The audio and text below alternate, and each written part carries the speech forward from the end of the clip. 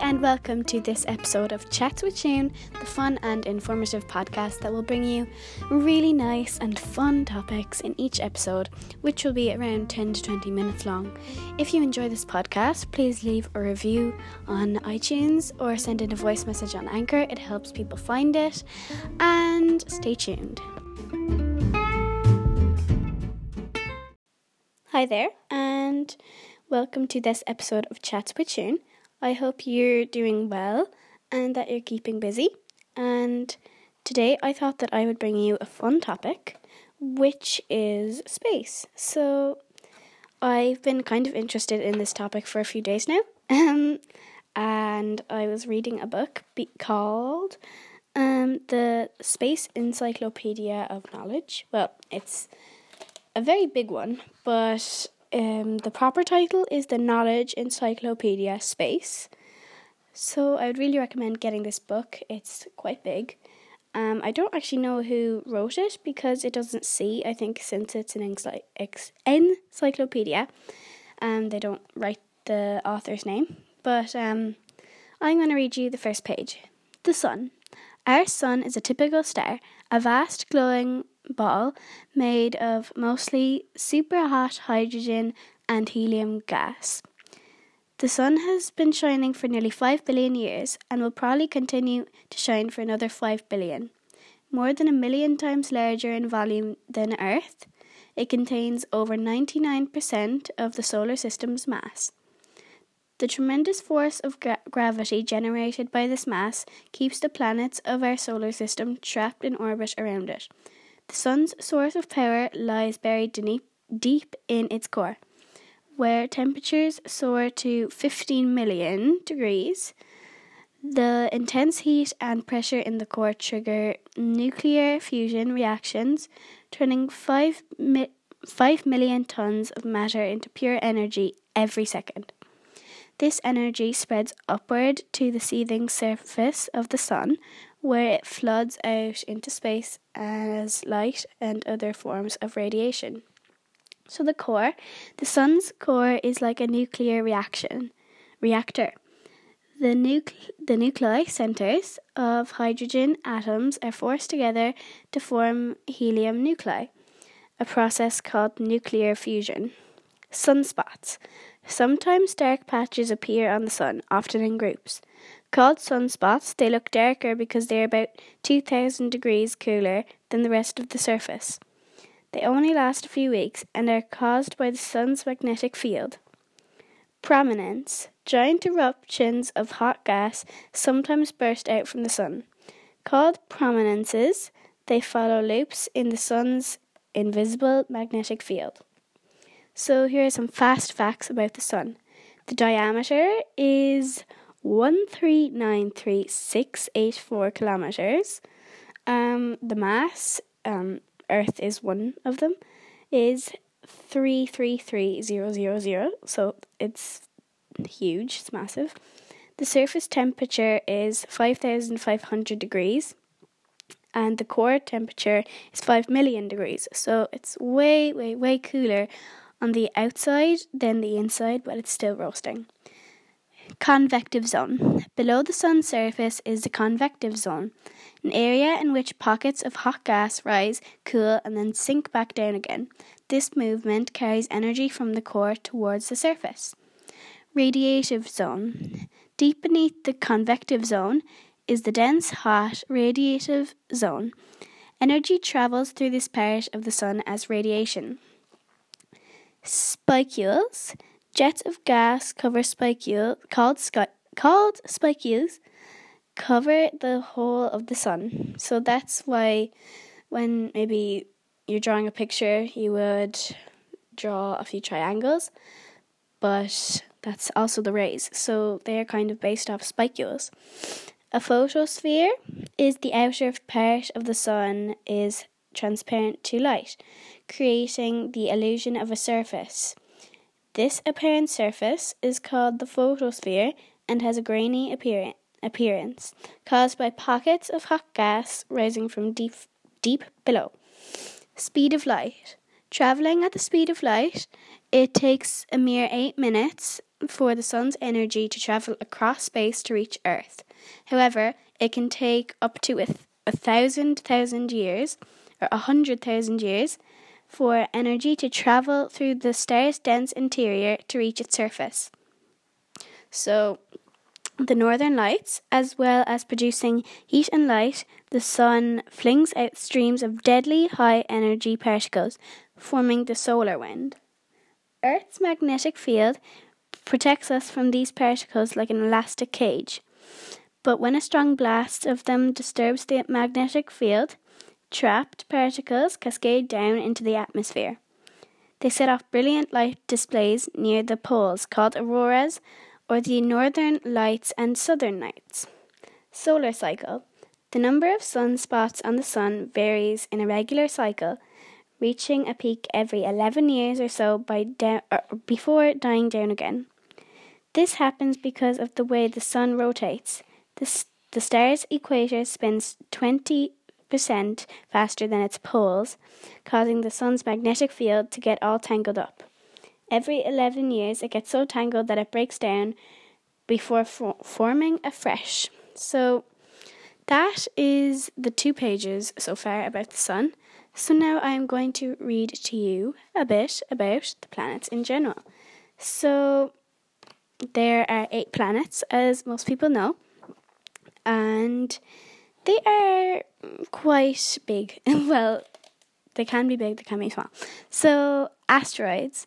Much smaller than planets, asteroids are giant rocks that mostly orbit the sun in a belt between the orbits of Jupiter and Mars. Some have orbits that take them across the paths of inner planets, such as Earth and Mercury. So, the sun lies in the centre of the solar system. It spins on its axis, taking less than 25 days to turn right round, despite its massive size. So, Mercury. Venus spins in the opposite direction to the other planets. So, it's like you have a load of clocks on a wall, and let's say there's 10. 9 of them are, the hands are turning clockwise, and then 1 of them is turning anti-clockwise. So, that's the only one. The distance from the sun, distances shown above are not to scale. This chart shows the actual distances between the planets. Distances are shown in astronomical units. AU. 1 AU is the distance from Earth to the sun, so it is massive. Inner planets. The inner planets are made of rock and iron and are called terrestrial planets. They are small and very fast moving.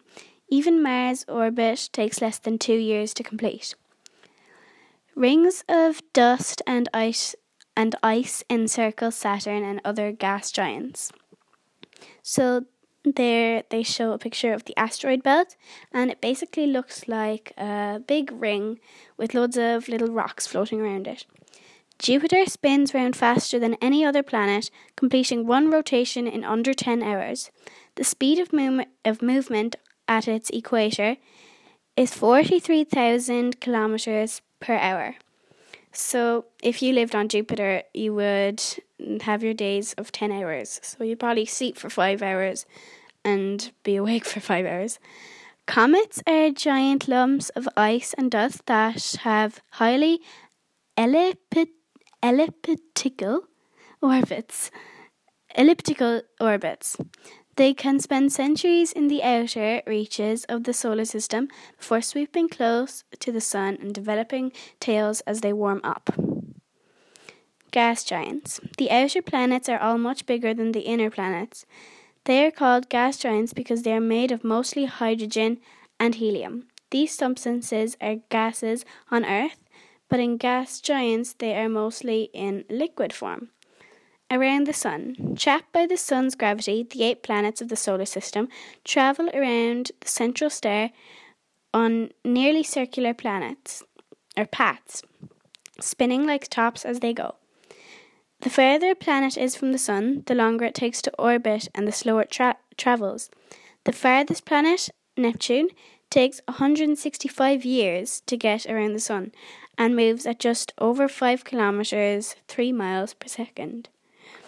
Earth, meanwhile, bowls through space nearly 6 times as fast, and Mercury, the planet nearest to the Sun, whizzes around it in just 88 days at a speedy 50 kilometers per second. The planet's orbits are not circular. Instead, they follow slightly oval paths, known as ellipses, that take them closer to the Sun at one point. Mercury's orbit is the most elliptical. Its farthest point from the Sun is more than 50% farther than its nearest point. So now I'm going to read to you a bit about stars, but most people know what a star is. It is a huge, well, it can be huge. Usually it's huge. Big, let's just say big, particle of gas that in a lot of storybooks or maybe TV shows, stars have loads of points, but most people will know that they're not actually pointy. They're normally just kind of in a, let's say, gas form. So I'm going to read about practical stargazing. So maybe you can try this later if you have the right equipment, or you can just look at the stars maybe tonight, or you can do some research to see what stars might be out at this time of year. Maybe I'll do some research on that in this book in a bit, and I might get back to you guys in another episode about stars. So, practical stargazing. One of the things that makes astronomy such a great hobby is that everyone can join in. On a typical dark night, a person with good vision can see up to 3,000 stars, so there are plenty of interesting features to find within the naked eye and learn about. Before getting started, it's best to understand a few basics, such as the way the stars and other objects move across the sky and how astronomers keep track of them. Armed with this essential knowledge, anyone can go out and begin to identify the constellations or learn to spot red giants, star-birth nebulas, or even whole galaxies millions of light years from Earth. Sizing up the sky. Astronomers treat the sky as if it was a huge sphere surrounding Earth. Distances between objects are measured in degrees. There are 360 degrees in a circle, so the distance around the whole sky is 360 degrees. The moon is about half a degree wide. Handspan. A hand held at arm's length with the fingers spread widely covers an angle of about 22 degrees between the outstretched little finger and thumb. Finger joints. The top part of an index finger is about 3 degrees wide. The middle part is 4 degrees wide, and the bottom part is 6 degrees wide. Finger width. The tip of a finger pointing upwards at arm's length is about 1 degree wide and can completely cover a full moon. Mapping the stars. You can measure the exact position of a star at any moment with 2 numbers. One is altitude, the star's height above the horizon, measured in degrees. The other is azimuth, the angle from due north, measured in degrees clockwise. The star below, for example, has an altitude of 45 degrees and an azimuth of 26 degrees. Equipment. The essentials for a night's stargazing are warm clothes, a star chart of some sort, and a torch to see by. If you have a smartphone or tablet, you can download various apps that will show you the night sky visible from your location at any time and date. However, many people prefer to use a circular chart called a planisphere. Night vision. It takes about half an hour for your eyes to fully adjust to the darkness so that you can see the faintest stars. Avoid bright light or you'll ruin your night vision. If you use a torch, a red one is best as it won't affect your ability to see in the dark. Planisphere. The astronomer's tool consists of a circular star chart and an overlay with an oval window. When the time and date marked around the edges of the 2 layers are correctly aligned, the stars shown in the window will mirror those above in the sky. optical instruments. Binoculars and telescopes will boost your stargazing. Their big lenses or mirrors collect much more light than the human eye can, revealing very faint objects such as nebulas and galaxies. Their eyepieces, meanwhile, create a magnified image of a small part of the sky, allowing stargazers to separate closely spaced objects, such as double stars, and see more detail on the moon and planets. So that might be a fun thing that you can try later. If you have a telescope, that would be great, but I don't have one, so I have binoculars. I might try with binoculars tonight, but you should probably look up the stars that will be out tonight and maybe revise where they should be in the sky so you can know where to look. Binoculars have 2 large light-collecting lenses and use prisms to direct light into magnifying eyepieces. Good binoculars will allow you to see Jupiter's moons, but you need steady hands to stop the image shaking. Telescope. A telescope has either an objective lens or a large primary mirror. It collects much more light than binoculars. The eyepiece gives a highly magnified image of a smaller area of sky. A tripod or other mount is used to steady the telescope and stop it wobbling around. Under dark skies. The key to good stargazing is to find the darkest, clearest skies available. Professional observatories are often located on high mountains in remote areas, but the most important thing is simply to get away from city lights and the low of light pollution. Under a truly dark sky, the Milky Way is an unforgettable sight. So I live in a quite rural area, so I probably won't need to worry about that. But if you don't, if you live in an urban area, then maybe you should try, if you can, obviously, getting a bit of an angle that would be quite clear. So the Milky Way, our home galaxy, is visible on clear moonless nights as a wash of milky light across the sky. The best time to see it is late summer in the northern hemisphere and late winter in the southern hemisphere. The changing sky. Watch the sky for more than a few minutes and you'll notice that the stars move slowly around the sky, rising in the east and setting in the west.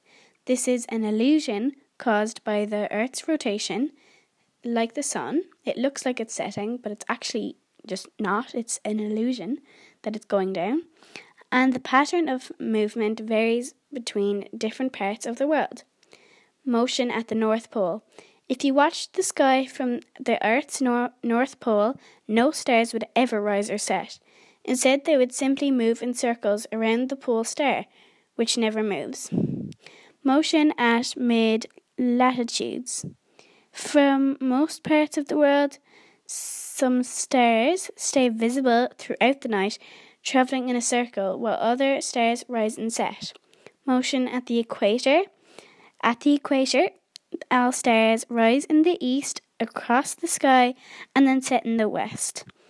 The constellations are visible by night and change gradually over the course of a year. Moving constellations. Earth's orbit around the sun means that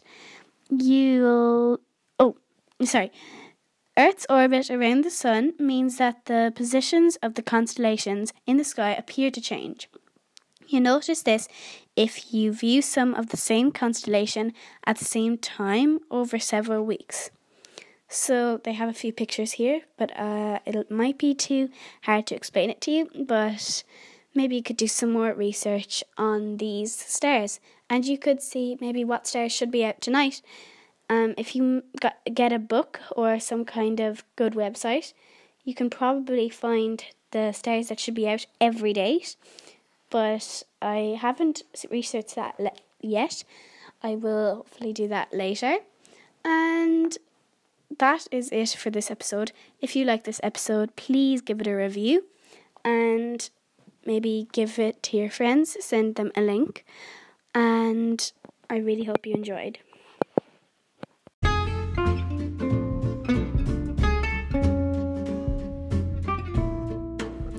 Thank you so much for listening to this episode. If you liked it, please leave a review or send in a voice message or share it with someone you think would benefit from it or would like it. And as always, thank you for listening and see you again.